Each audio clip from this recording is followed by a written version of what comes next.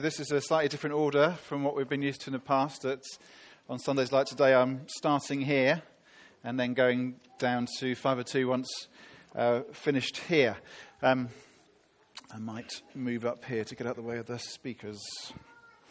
There you go. That's better.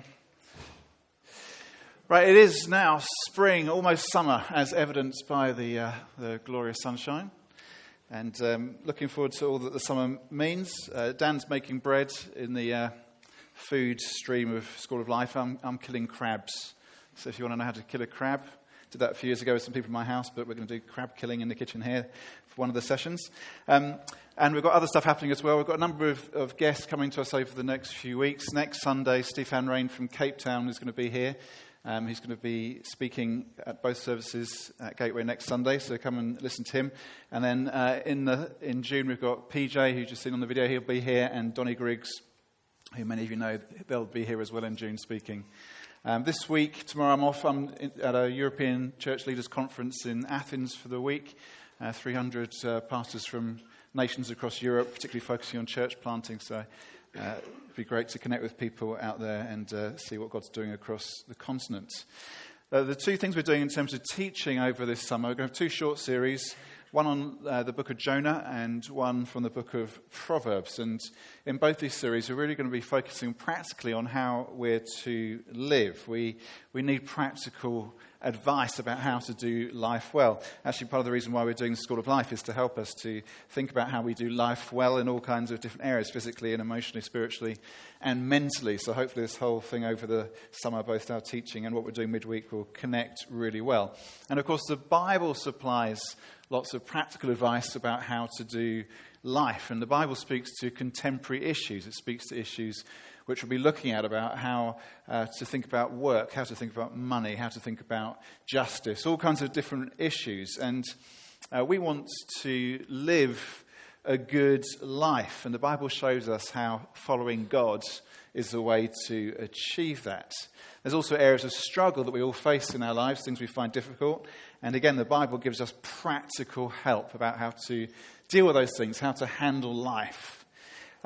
Also hoping that will help us to think increasingly theologically. We all tend to be led by the spirit of the age. Without even realizing it, we just get caught up in the way of thinking of how the world thinks, because that's the water in which we swim. And so as we think about some very practical subjects over the next few weeks, hoping also that we kind of get our minds more theologically wired, that we think differently from just how our world thinks. That we actually think like Christians. We approach life as followers of Jesus Christ. So there's some personal goals for these next few weeks. The personal goal is that I and you would be equipped to live better. And there's a corporate goal as well, that we together, us, would learn more of what it is to be more godly and more effective in doing community together and serving Jesus. And we're going to start this summer series of teaching by looking at the book of Proverbs. And the book of Proverbs is jam-packed with all kinds of advice. That's what it is. It's a book of Proverbs. It does what it says on the tin. And full of practical advice about how to live. And because we're only doing this for a few weeks, we're not going to look at the whole book. We're just actually going to focus on one chapter. Just going to look at Proverbs chapter 18. And we're going to draw 6 lessons from Proverbs 18 over the next few weeks, which I hope will equip us and help us.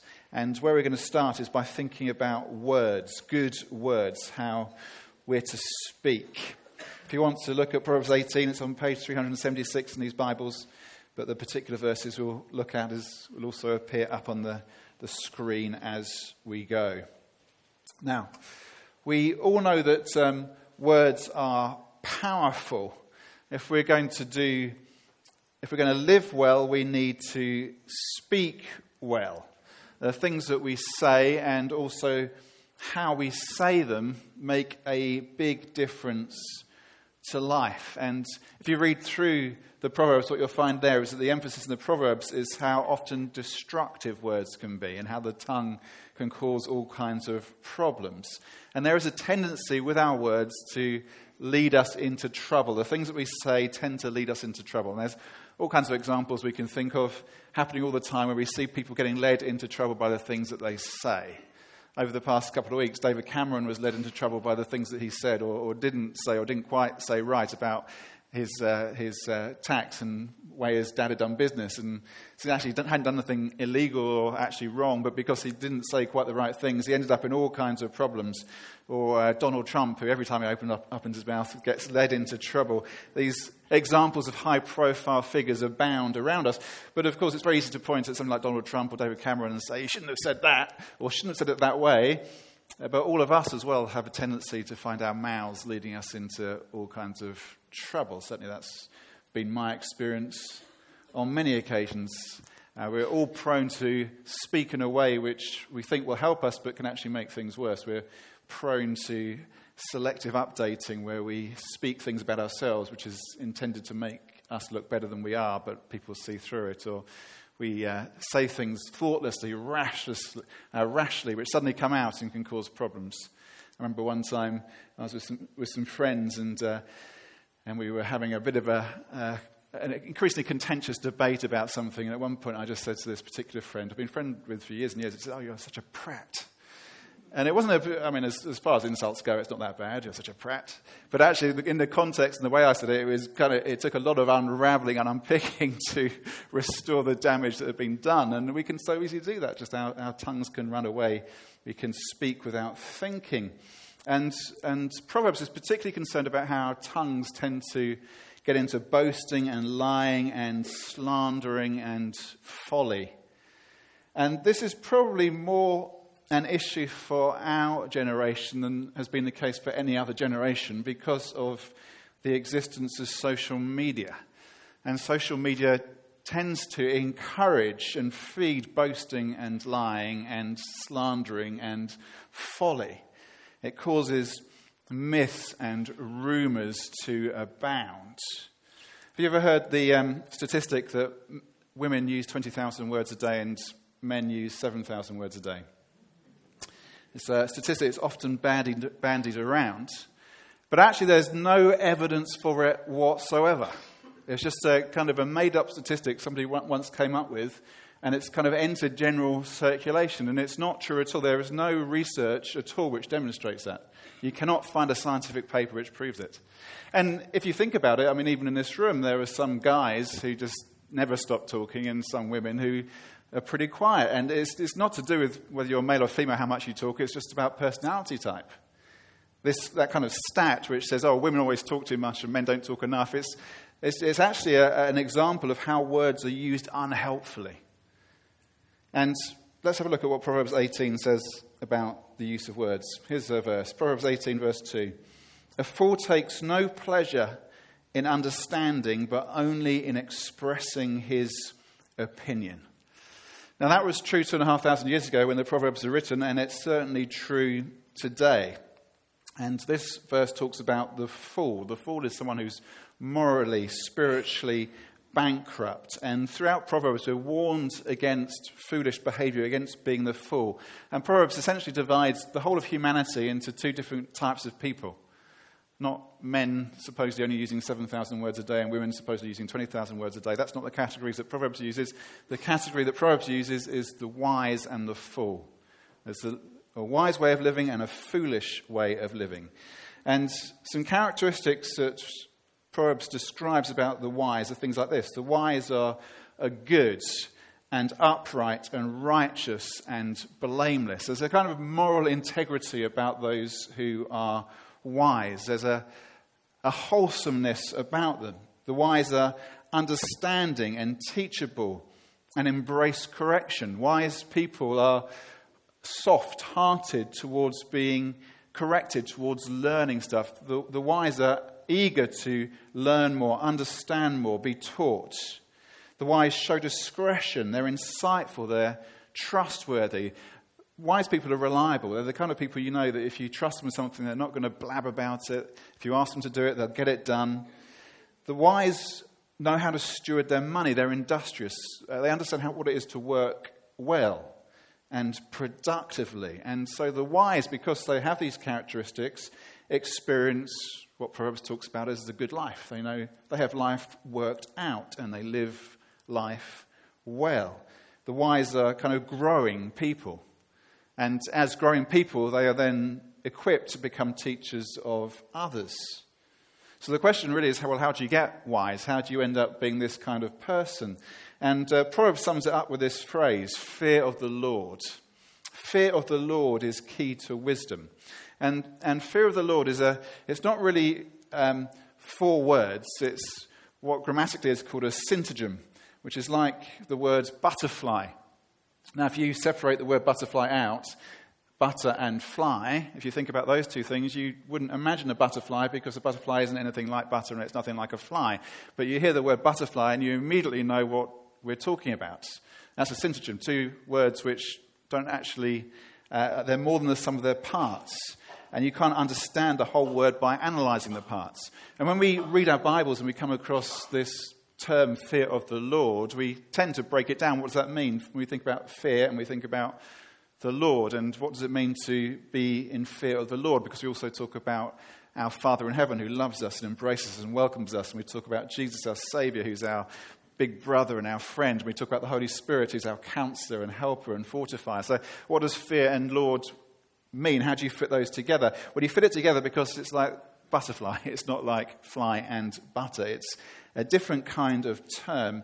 One thing which kind of encapsulates this well is a scene in the Narnia book and movie where the children are talking to Mr. Beaver and they're talking about Aslan before they've met him, and Lucy, I think it is, said, is he safe? And Mr. Beaver says, who said anything about being safe? Of course he isn't safe, but he is good. He's the king, I tell you.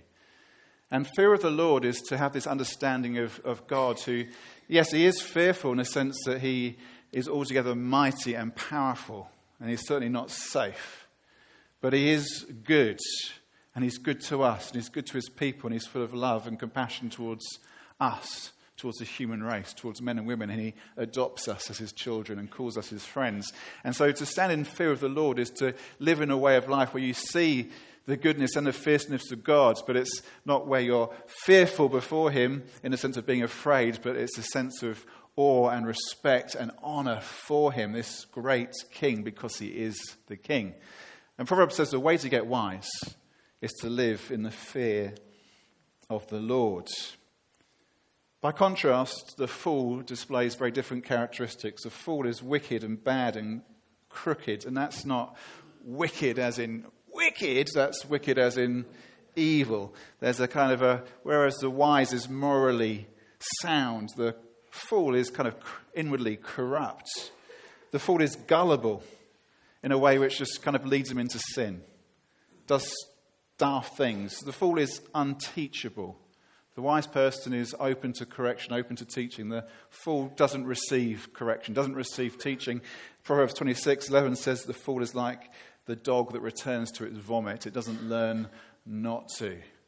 One of my dogs has a habit of rolling in fox poo whenever he can find it. And he'll never learn not to. He enjoys it. Drives me mad. That's what the fool is like. The fool is a mocker, a sluggard. He chases fantasies. Whereas the wise is reliable and trustworthy, the fool is essentially kind of lazy and always looking for a quick fix scheme and get rich quick scheme and is quick to drag other people down. That's what the fool is like. And as a consequence, life doesn't go well for the fool. The life of the fool tends to be messy and chaotic, disordered. Good living means being wise and not foolish. Really, the way the Proverbs sums this up is like this. The fool has an opinion about everything, but the wise know how to keep their mouths shut. The trouble is, for us, that in our day and age, we are expected to have an opinion about everything. And I wonder why that is. Why is it that we're all expected to have an opinion? Why, whenever there's a contentious, a difficult, a complicated issue to be worked out, that reporters go on the streets and ask ordinary people, as if how am I supposed to know? How am I supposed to? There's stuff which I just can't understand. I haven't looked into it. I haven't researched it. In a sense, my opinion doesn't really count for very much because I just don't know enough about the subject. But we all assume that we have an opinion and we should have an opinion. And our opinion is as valid as anybody else's, even when that's patently nonsense. And, of course, this has a particular relevance to someone who does what I do, which is to stand up and teach like this. As it says in James, not many of you should become teachers, my brothers, for you know that we who teach will be judged with greater strictness. I'm up here expressing opinions, which puts me into a vulnerable position because God is assessing what I say. Now, social media, and actually the media in general, thrives on opinions without judgment. And that's the way of the fool. So we need to be careful about being opinionated.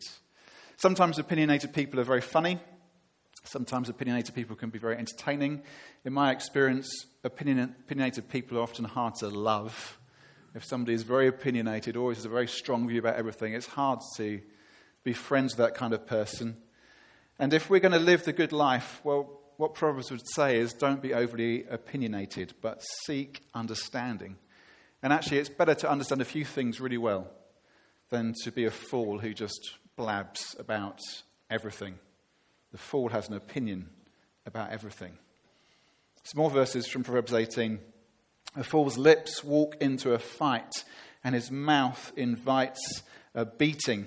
A fool's mouth is his ruin, and his lips are a snare to his soul. The words of a whisperer are like delicious morsels. They go down into the inner parts of the body. Words are powerful things. In 2013, PR executive Justine Sacco got on a plane from London to go on holiday in Cape Town, and just before she left, she tweeted an ill-advised joke to her 170 followers. She said this: "Going to Africa, hope I don't get AIDS, just kidding, I'm white." When she got to Cape Town 11 hours later, she was the number one trend worldwide on Twitter. Now, she was clearly being ironic. She was kind of clumsily identifying the realities of white privilege and bias. That's what really she was doing.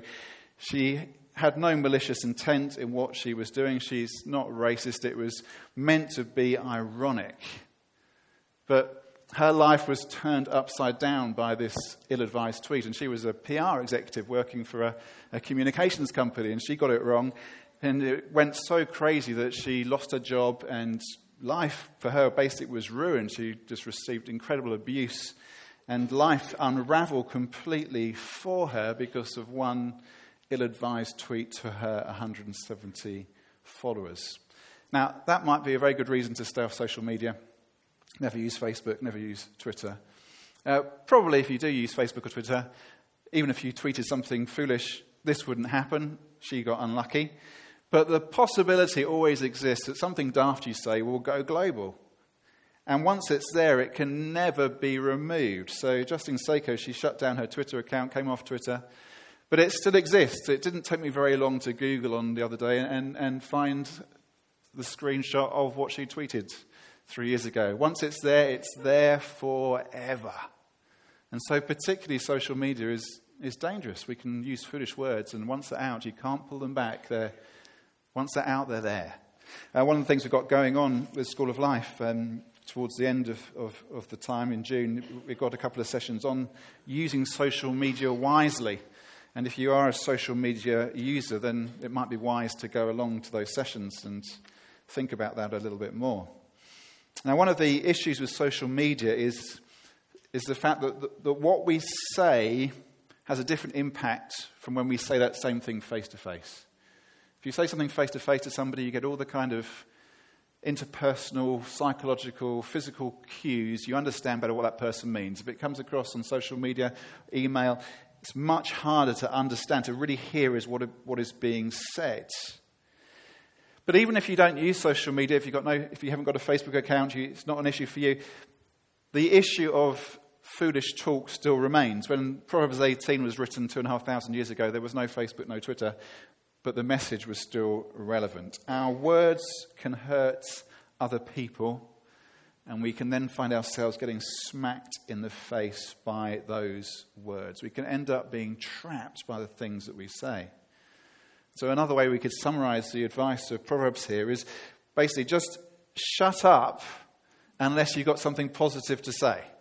That really is a summary of Proverbs. Just unless you've got something positive to say, just don't say anything at all. We can blunder into trouble with the words that we can use. And of course, we can also deliberately use words in a destructive way. And that's what gossip does. That's what these verses do. Talk about gossip being like delicious morsels. I'll just have a bit of that. I just want a bit of that. I'll just taste a bit of that. I'll just try a bit of that. And gossip is incredibly powerful and seductive and attractive. I was in the car on Friday afternoon going to a meeting in Bournemouth, and I was listening to the news. And on the news was a news item about the celebrity couple who none of us are meant to know about, who've been doing some things they don't want us to know about, and there's been an injunction about them so that we can't know about it. If you live in England or Wales, if you live in Scotland or anywhere else, you can, but here you can't. And as soon as I heard that, I immediately thought, I wonder who that, I'd like to know who that is. And I thought, this is really weird, because, I'm not interested in celebrity culture. I don't know, who's Holly Willoughby? I've got no idea. I don't follow that kind of world. I'm just not interested in it. But something about being told I couldn't know who it was, immediately I'm thinking, I'd really like to know. And I was like, I'll go home and Google it. I thought, no, you can't go and Google who it is, because you're preaching on Sunday about not taking hold of gossip. But that's how gossip works. It's powerful, isn't it? We want to taste it. We want to grab it. Our ears start twitching. We want to know what it is. Gossip is incredibly seductive to us. And gossip is also incredibly destructive. There's something in us that we want to know. We want to hear the gossip. But the rule of thumb for this is if it doesn't increase the grace that people are experiencing, it's better not to know. Would me finding out who those people are, would that increase the grace of God at work in my life? No, so I don't need to know. The things that I say, I speak to others, does that increase God's grace in their lives? If it doesn't, it's better not to say it. It's better, in a sense, to be a bit naive than to have our tongues ever waggling. Words can be destructive. Gossip is destructive. But as well as words leading us into trouble, words can also be life-giving. Verses 20 and 21 says this, "From the fruit of a man's mouth his stomach is satisfied. He is satisfied by the yield of his lips. Death and life are in the power of the tongue, and those who love it will eat its fruits." Whatever you dish out, you'll get back. If you dish out destructive words, and it's going to come back and smack you in the face. But if you use your words carefully, you can get good results. Now, how can we do that? How can we speak in a way which is fruitful, not destructive? Well, the secret is to feed on the words of God. Prophet Jeremiah found this. He says, "Your words were found and I ate them, and your words became to me a joy and the delight of my heart." What words should we be listening out to? What words should we be seeking to hear? What words should we be meditating on? That kind of gossip, that tittle-tattle, the destructive? No, the words of God. Those words will fill us with joy and delight. They're fruitful, they're good, they're not destructive, they're productive. In Colossians 3, the Apostle Paul puts it this way, "Let the word of Christ dwell in you richly, teaching and admonishing one another in all wisdom, singing psalms and hymns and spiritual songs with thankfulness in your hearts to God. And whatever you do in word or deed, do everything in the name of the Lord Jesus, giving thanks to God the Father through him." This is the kind of speech, the kind of words that produce fruit. Now, the context of Colossians 3, the passage which those verses are taken from, is describing what new life in Jesus Christ is like. And it describes the complete transformation that happens to us when we put our faith in Jesus. You put your faith in Jesus and everything is changed. And it's actually in Jesus Christ that we discover what fear of the Lord really means. What does it mean to be wise, to live in the fear of the Lord? Well, what does living in fear of the Lord mean?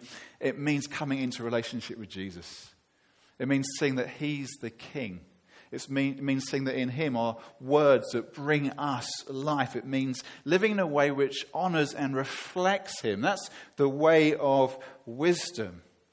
And Colossians 3 describes how Christ's death and resurrection are the ground and the guarantee of our security in God. We can trust that God holds us safe because of what Jesus has done. His death on our behalf and his resurrection is a guarantee that God loves us, God holds us, God cares for us, God has a plan for us. And it's also what defines the way that we live, that we're being made like Christ. That the ambition for those of us who are Christians is to become increasingly like Christ. That's what Christ is working in us. In verse 10 of Colossians 3, it says, "We have put on the new self, which is being renewed in knowledge after the image of its Creator."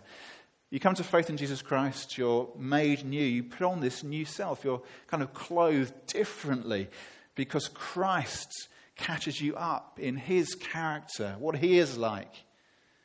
And this new self then thinks differently and acts differently and speaks differently because we experience the grace of God and we want to speak the grace of God.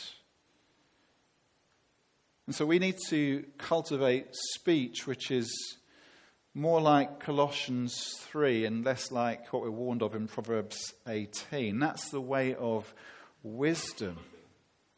That means that for those who are not followers of Christ, the kind of appeal to you is come to Jesus. Coming to Jesus isn't just a lifestyle choice. It's a being clothed in something new. It's a fresh start which changes the way you think and the way you act and the way that you speak.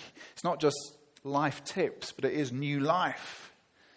And for those of us who are followers of Christ, we need to decide day by day now to practice speaking good words. We need to apply Colossians 3:16 to 17. We need to vocalize thanks to God and encouragement to one another. We need to make a daily decision to do this, to let the word of God dwell in us richly, to teach one another in wisdom, to sing those songs and hymns and spiritual songs, to express thanks to God, to open our mouths and speak out thanks to him and encouragement to one another.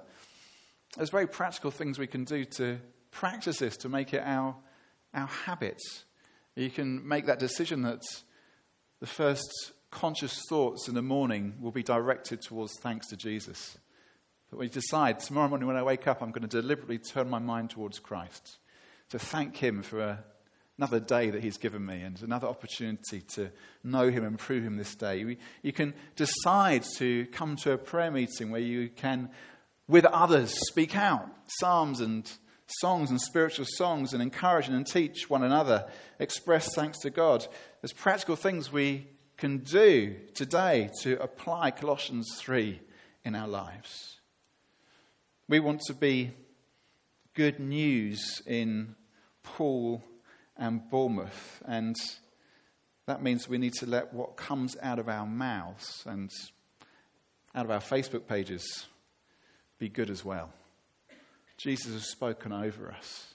He's spoken over us love and mercy and grace and tenderness and kindness. And we need to be those who cultivate tongues which are not like the fools, which lead us into trouble, lead us into destruction, which soak up gossip and say stupid things, but which lead us into grace and help others experience the grace of God through the words that we say. Amen? Let's pray. Jesus, thank you for the transformation we experience when we come to you. And I pray for us, Lord, in the way that we speak. I pray that you would help us to speak in ways which is honouring to you and blessing to each other. I pray that you give us wisdom in our interaction with others. I pray for the very practical things of life. I pray those moments when we're tempted just to say something which feels good at the time, but which quickly gets us into trouble or leads to something destructive happening. Give us may we be wise, may we live in fear of the Lord, so we have rein on our tongues. Would you help us, Lord, in our interactions with other people when we are in positions, situations of argument or stress, and help us to speak and act still in a godly way to reflect and represent you as we're called to do. Help us with one another, King Jesus, to encourage each other, to speak out our praises to you, to express our thanks to you who is the King and has been so gracious to us. I pray, Jesus, that we would be characterized as a people together by wisdom and not by folly, that we would speak and act and live together in a way which is full of the grace of God and nourishes joy and delight amongst us. I pray these things in your precious name, King Jesus. Amen.